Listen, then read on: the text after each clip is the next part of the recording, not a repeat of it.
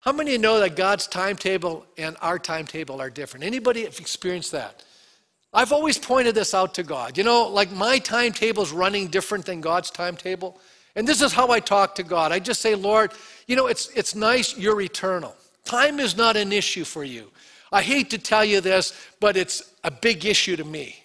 You know, I've got problems with time. Time does seem to run out for me. As a matter of fact, there's even deadlines. And how many have noticed God pays no attention to my deadlines? Anybody else have that problem? Anybody have God run past your deadlines? I've had that happen many times. I've tried to point out, there's a deadline here, God. And it just seems like he ignores it. It's just like, really? You know? But I've noticed one thing, though. It always works out. I have never figured that out yet. It's gone past my deadline, but it always works out. Don't panic.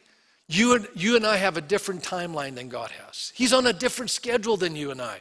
And that's hard for us to grasp sometimes. Now, it says here, when he heard that Lazarus was sick, he stayed where he was 2 more days. Now, how many go, wow, that doesn't sound like a caring person? You're right. Here's a problem. Why doesn't he do something, right? But Jesus had something else in mind. Here's an incredible truth it says here. When he heard this, Jesus said, this sickness will not end in death. Excuse me? I read the story. Lazarus died. What do you mean it doesn't end in death?